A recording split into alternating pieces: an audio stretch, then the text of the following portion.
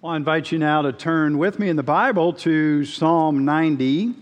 Psalms are roughly in the middle of the Bible there. If you don't have one handy, you may be able to look it up on your digital device or underneath the seats in front of you. There should be a Bible somewhere nearby handy. We're going to look at Psalm 90 in just a minute and also reference Philippians 1:21 as well. Again, continuing this week in our series. If you've been here any time in the last 4 or 5 weeks, you know that we're walking through this series.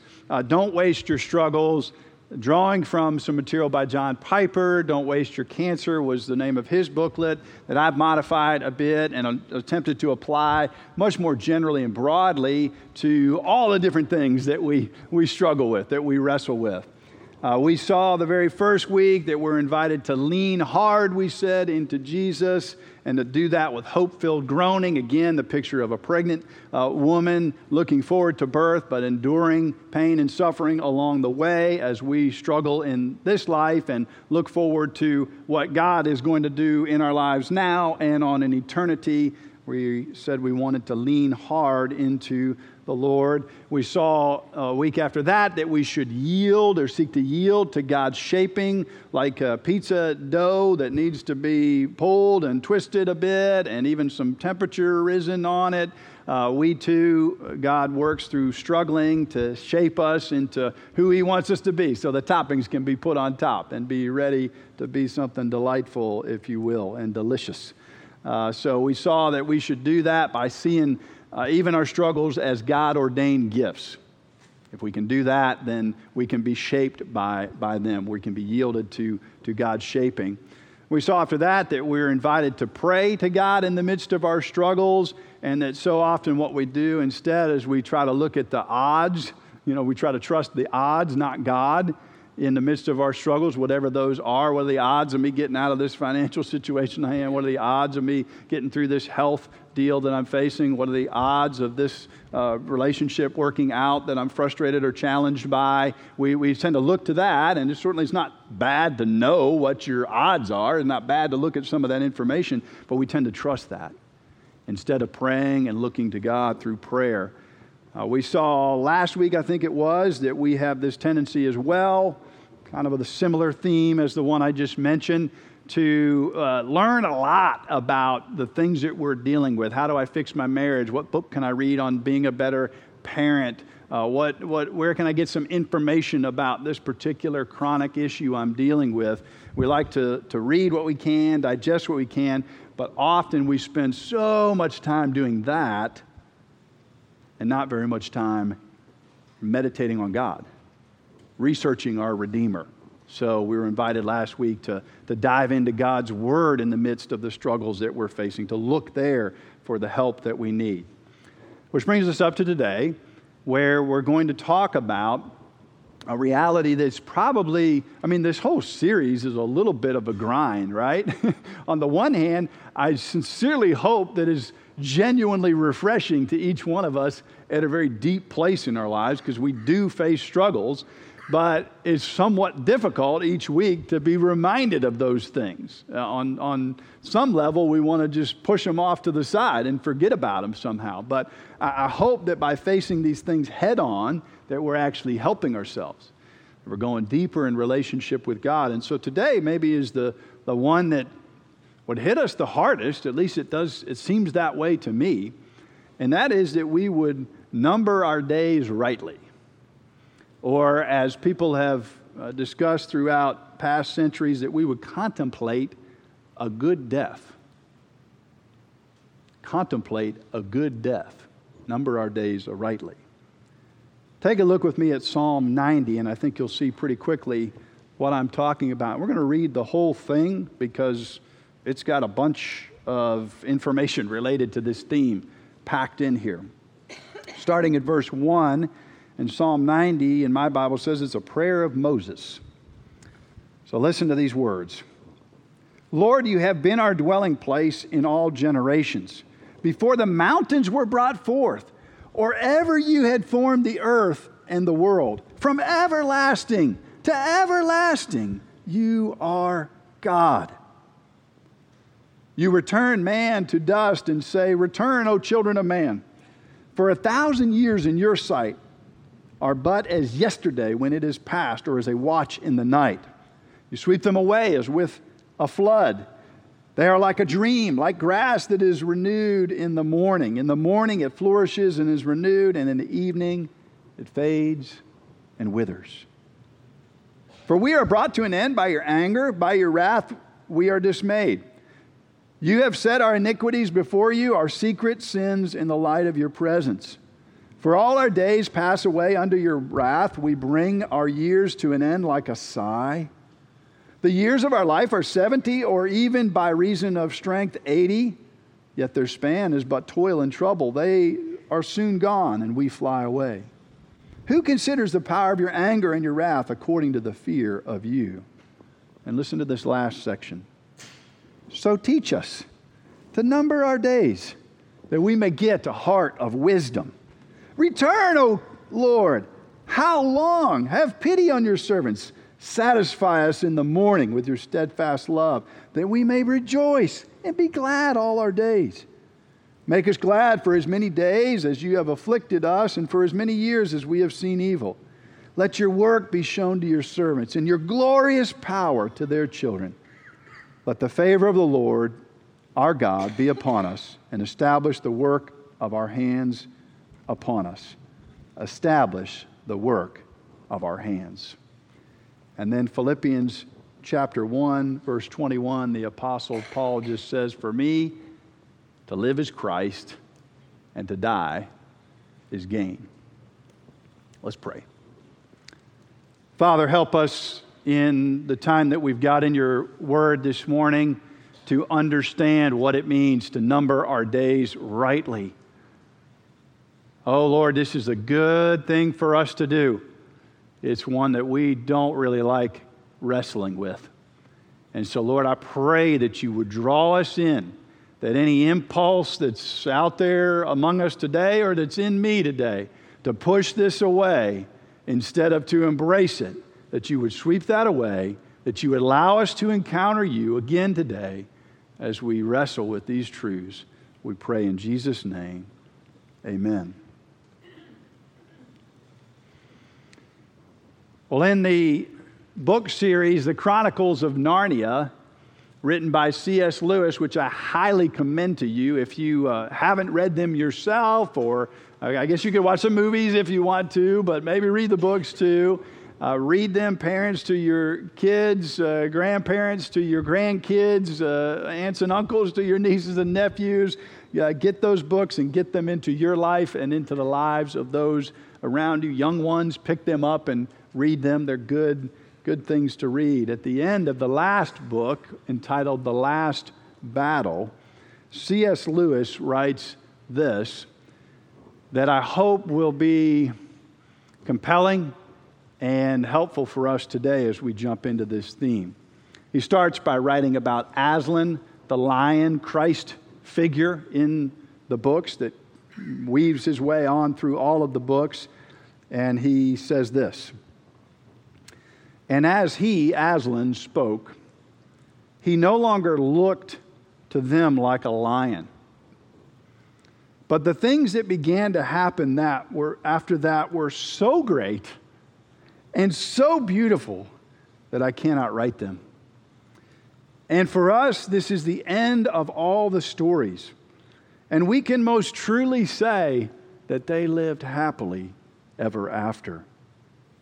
But for them, it was only the beginning of the real story. All their life in this world and all their adventures in Narnia, you remember Narnia was sort of reflected the heavenly, the kingdom of God. All their life in this world and all their adventures in Narnia had only been the cover and the title page. Now at last, they were beginning chapter 1 of the great story which no one on earth has ever read, which goes on forever, and in which every chapter is better than the one before. I love that. Don't you love that? What a picture. What a picture of what the Bible invites you and I to do when it encourages us to be focused on the things of eternal life in such a way that it folds back, that it pushes back into what we do and say and think today. And let me go ahead and say, for the young ones in here today, you think, well, talking about dying and headed to eternal life, that sounds like something that's way off in the distant future. Let me just tell you that, and many of you have seen it already.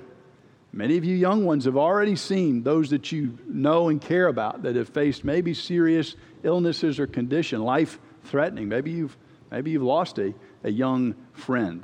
Those that are in the high school age and stage, sadly, it won't be long, if it hasn't already been, that the car accident will come along, or other issues will come along that will be the loss of a loved one. So we're not just talking about those that are 50, we're talking about those that are 15 and that are even 5 today, to think about these things of eternal life. And the main idea that I want us to grapple with is this Psalm 90, verse 12, numbering our days rightly. So if you want to look in the back of your worship guide, follow along, you can. Just this main idea that when we number our days rightly, in light of Christ, that's really important, we're going to get to that, we don't waste our struggles. So if your struggles in your life point you and me to number our days rightly and realize the temporal nature of this life, if our struggles do that, and that draws us closer to Christ and allows us to live a life that's more glorifying to God, that's a way to not waste our struggles, to harness our struggles for something good. Well, why do we need to hear this today? I already highlighted part of it. We tend to want to push death to the fringes. We don't want to talk about it. We maybe think it's inescapable too, especially young ones. We tend to think it's escapable, forget that it's inescapable. We can also tend to live just in a general way as if this world is our ultimate home. We do that.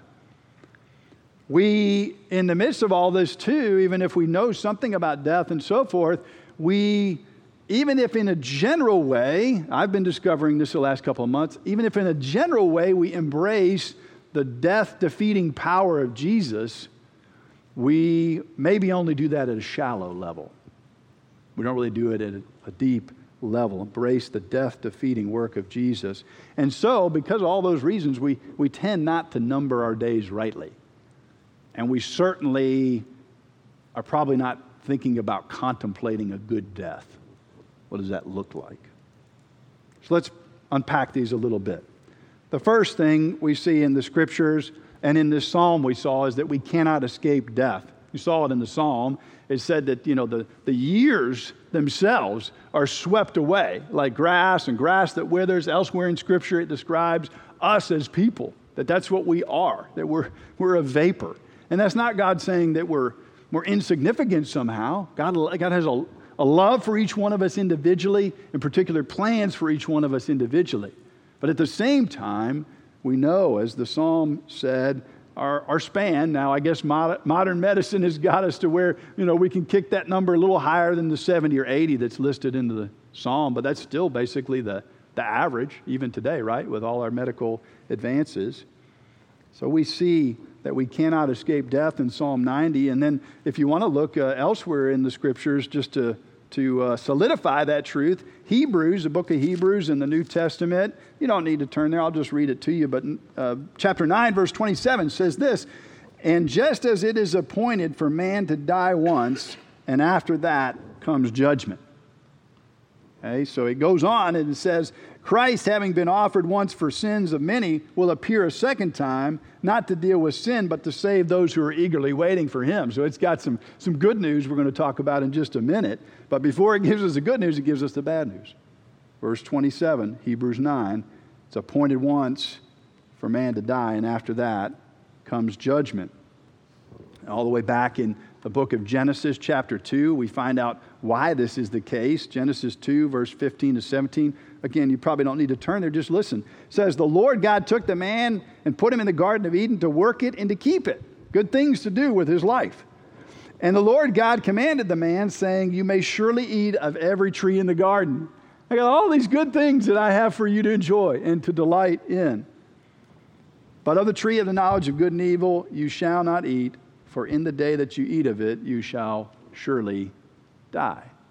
We know that God spared Adam and Eve from that in terms of immediate death, but spiritual death came in.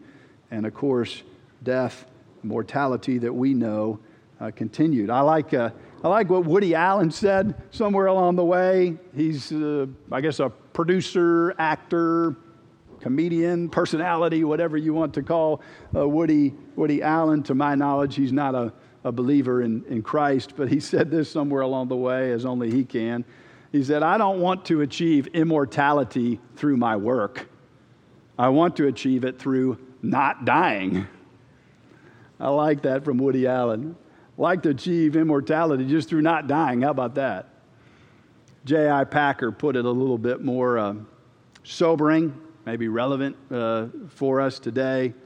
He said this, he says, death has been called the new obscenity, the new foul word, the inappropriate thing to say. The nasty thing, he says, which no polite person nowadays will talk about in public, but death, even when unmentionable, remains inescapable.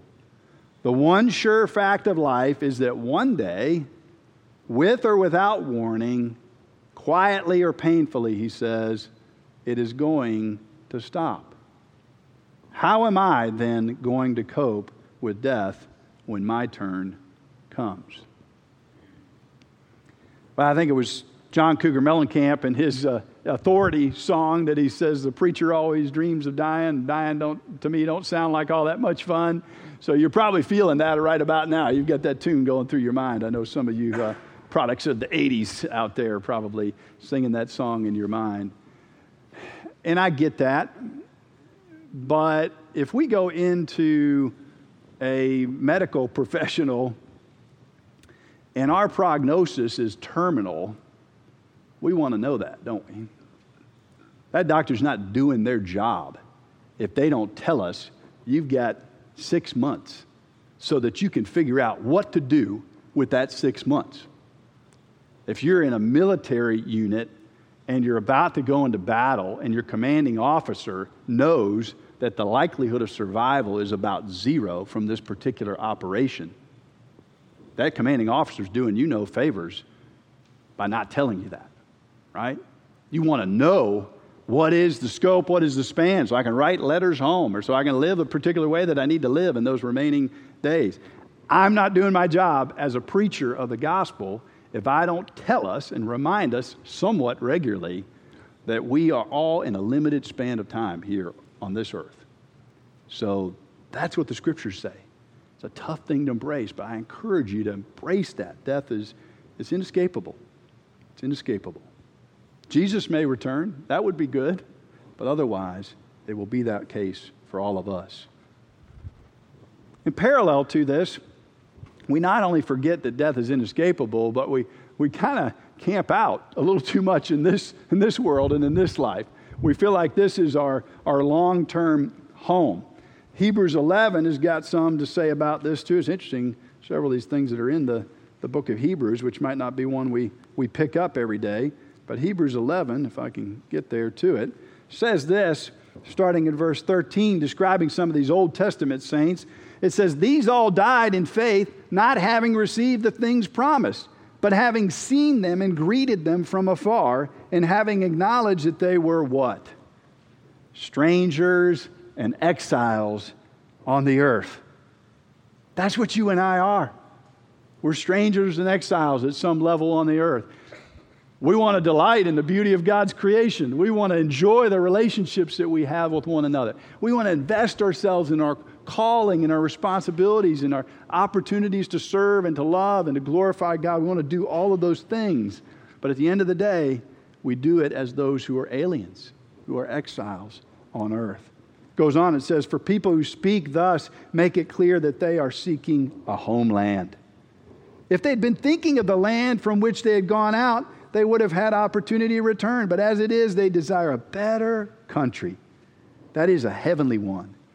Therefore, God's not ashamed to be called their God, for He's prepared for them a city. A city. What a promise. It's a reminder that this world is not our home. I saw a video, I think one in our church showed it to me, of Francis Chan, the pastor Francis Chan. And I should have probably done the same thing instead of describing it. But he brings out a long rope, maybe that was spanned all the way across this building. And he's got that rope out, and he has a little piece of bright red tape on the very tip of that rope. And he says, you know, our life span is as wide as that little piece of red tape compared to that rope laid out here, which is eternity. This is not our home. This is not our home. And that's actually a really, really good thing. Because if we realize our struggles, and believe me, the Lord doesn't, in talking about these matters, the Lord doesn't give us any permission to try to check out, right? These verses are not about us taking our opportunity to check out of this life, even though the next life we know is a great one. All right? So God's called us to actually endure the struggles and meet Him in it. But nevertheless, this world is not our home. You know, I've really wrestled with this in the last number of months here with some of the health issues I had. And it struck me in this way. I guess I wouldn't normally consider myself a person who deeply struggles with worldliness. I've got a lot of other struggles and sin patterns that I wrestle with. But it doesn't really matter to me all that much what kind of car I drive as long as it gets me from point A to point B. It's just not a thing. I've got other things. The house I live in, I'm happy to have a good place. I'm thankful for our church providing for me and my family or whatever so we can have a decent place to live and so forth. But it's not a big thing for me to have the next biggest place or whatever. That's just not how I'm wired. So when you normally think of worldliness, you can maybe sort of think of those things. But I have discovered that I am a very, very worldly person. Not in terms of all that stuff. I'm a worldly person in the sense that my attention has been highly focused just on this life. Just on this life. And the Bible calls us to have our attention focused in heaven so that it can fold back into this life and inform what we do in this life. And I have just realized that even in good stuff, ministry, wanting to see God develop a church, wanting to see people's lives impact spiritually, wanting to invest in our kids, our boys, and all of those good things, that my attention has been largely, or if not almost exclusively, focused on this life. I haven't been living as an alien, stranger in this world in that sense.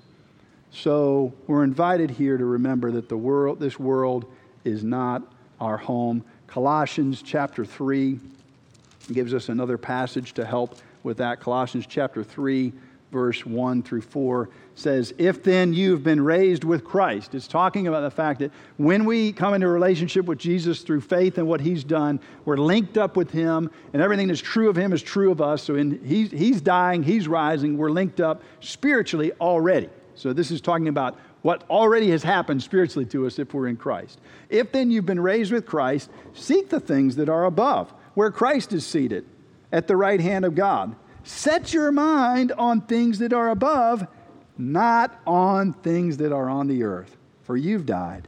Your life is hidden with Christ in God. When Christ, who is your life, appears, then you will also appear with Him in glory. So I've got a couple more points for us, but let's pause there today for right now.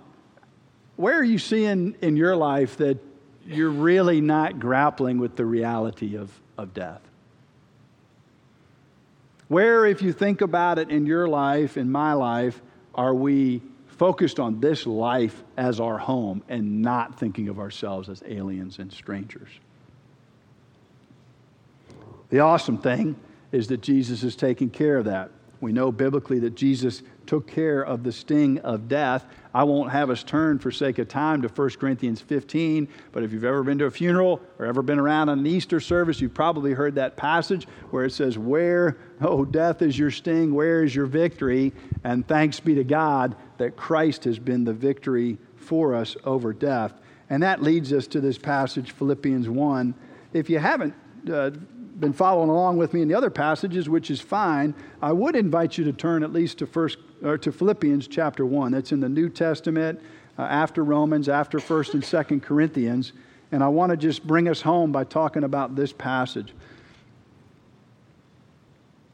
The Apostle Paul is in prison. He's not sure if he's going to live or he's going to die. He really doesn't know. And frankly, it's totally out of his hands. Just as for all of us, if we realize it at any moment, the same thing's totally out of our hands. He's just got an acute awareness of it because he happens to be in prison.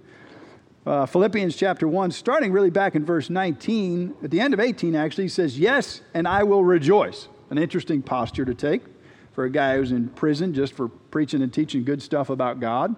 He goes on, he says, "For I know that through your prayers and the help of the Spirit of Jesus Christ, this will turn out for my deliverance. As it is my eager expectation and hope that I will not be at all ashamed, but with full courage, now as always, Christ will be honored in my body, whether by life or by death." We may not have a lot of time today to talk about contemplating a good death. That's a passage about what it means to try to move towards the reality of death in our lives in a way that is good, that's God-honoring. The Apostle Paul says that he hopes that he will not at all be ashamed, but that with full courage, now as always, Christ will be honored in my body, whether by life or by death. Then he goes on and he says, "For to me, to live is Christ and to die is gain. For if I am to live in the flesh, that means fruitful labor for me. Yet which I shall choose, I cannot tell. I'm hard pressed between the two. My desire is to depart and be with Christ, for that's far better." Right? He's not stuck like I'm tending to be, with this world being his home. He knows it's better to be with Jesus in heaven. But he goes on and says, "But to remain in the flesh is far more necessary on your account." He knows if he's here, there's a purpose that God has for him here, and he wants to fulfill that purpose. The pastor Barnhouse, Dr. Barnhouse of, I think it was 10th Presbyterian Church in Philadelphia some years ago, his wife passed away at a very young age. They had young kids still at the same time. And as they were driving to the funeral, of course, the family, he and his kids, just totally shaken to the core, totally broken by the loss of their mother, his wife. And they drove, as they went down the road, it was a sunny day, and they were passing a 2-lane road, and they went past a large delivery truck. And as the delivery truck was coming, with the sunlight shining, they could see the shadow, and then they could see the truck come by. And Dr. Barnhouse was seeking to comfort his kids with the gospel reality. And he said to them, he said, "Do you see the truck?" They said, "Yes." He said, "Do you see its shadow?" They said, "Yes."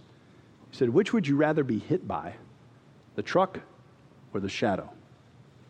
Barnhouse said, "Jesus was hit by the truck so that we would only have to go through the shadow." That's amazing, isn't it? That's amazing. Because of all this, the Lord invites us to contemplate what he calls a good death. A Catholic seminarian, Daniel Sessions, said this at a recent funeral for Bishop Foley. He said, "Live life in preparation for death so that when facing death, there's no need to change how we live." The philosophers of the past calls this the ars moriendi. Ars moriendi. And some of them have stated it from an atheistic standpoint or a godless standpoint. I'll stand on the ship, the bow of the ship as it's sinking, and I'll salute. Right? I'll find some dignity in death or whatever, even if the ship is going down. As believers in Christ, we don't have to make up some kind of dignity. The Apostle Paul just told us in the passage we read in Colossians that our life's hid with Christ, and he's going to bring us through to the other side. Let me close with this story. A sick man one day was talking to his doctor in the examination room. And the man said to the doctor, he said, "Doctor, I'm afraid to die. Can you tell me what's on the other side?" He knew the doctor was a Christian. The doctor said, I don't know exactly. Man was kind of upset. He said, "How can that be? You're you're a Christian man. Don't you know what's on the other side?" The doctor was holding the door handle as they stood there, and on the other side there came a little scratching noise and even some whining. And as he opened the door, the doctor did, his dog sprang into his examining room at his practice and jumped up on him and just had a glad, joyful experience as dogs do. Well, the doctor turned to his patient and said, "Did you notice that dog?" The man said, "Yes." The doctor said, "He's never been in this room before. He didn't know what was inside. He knew nothing except that his master was here. And so when I opened the door, he sprang in without fear." Let's pray.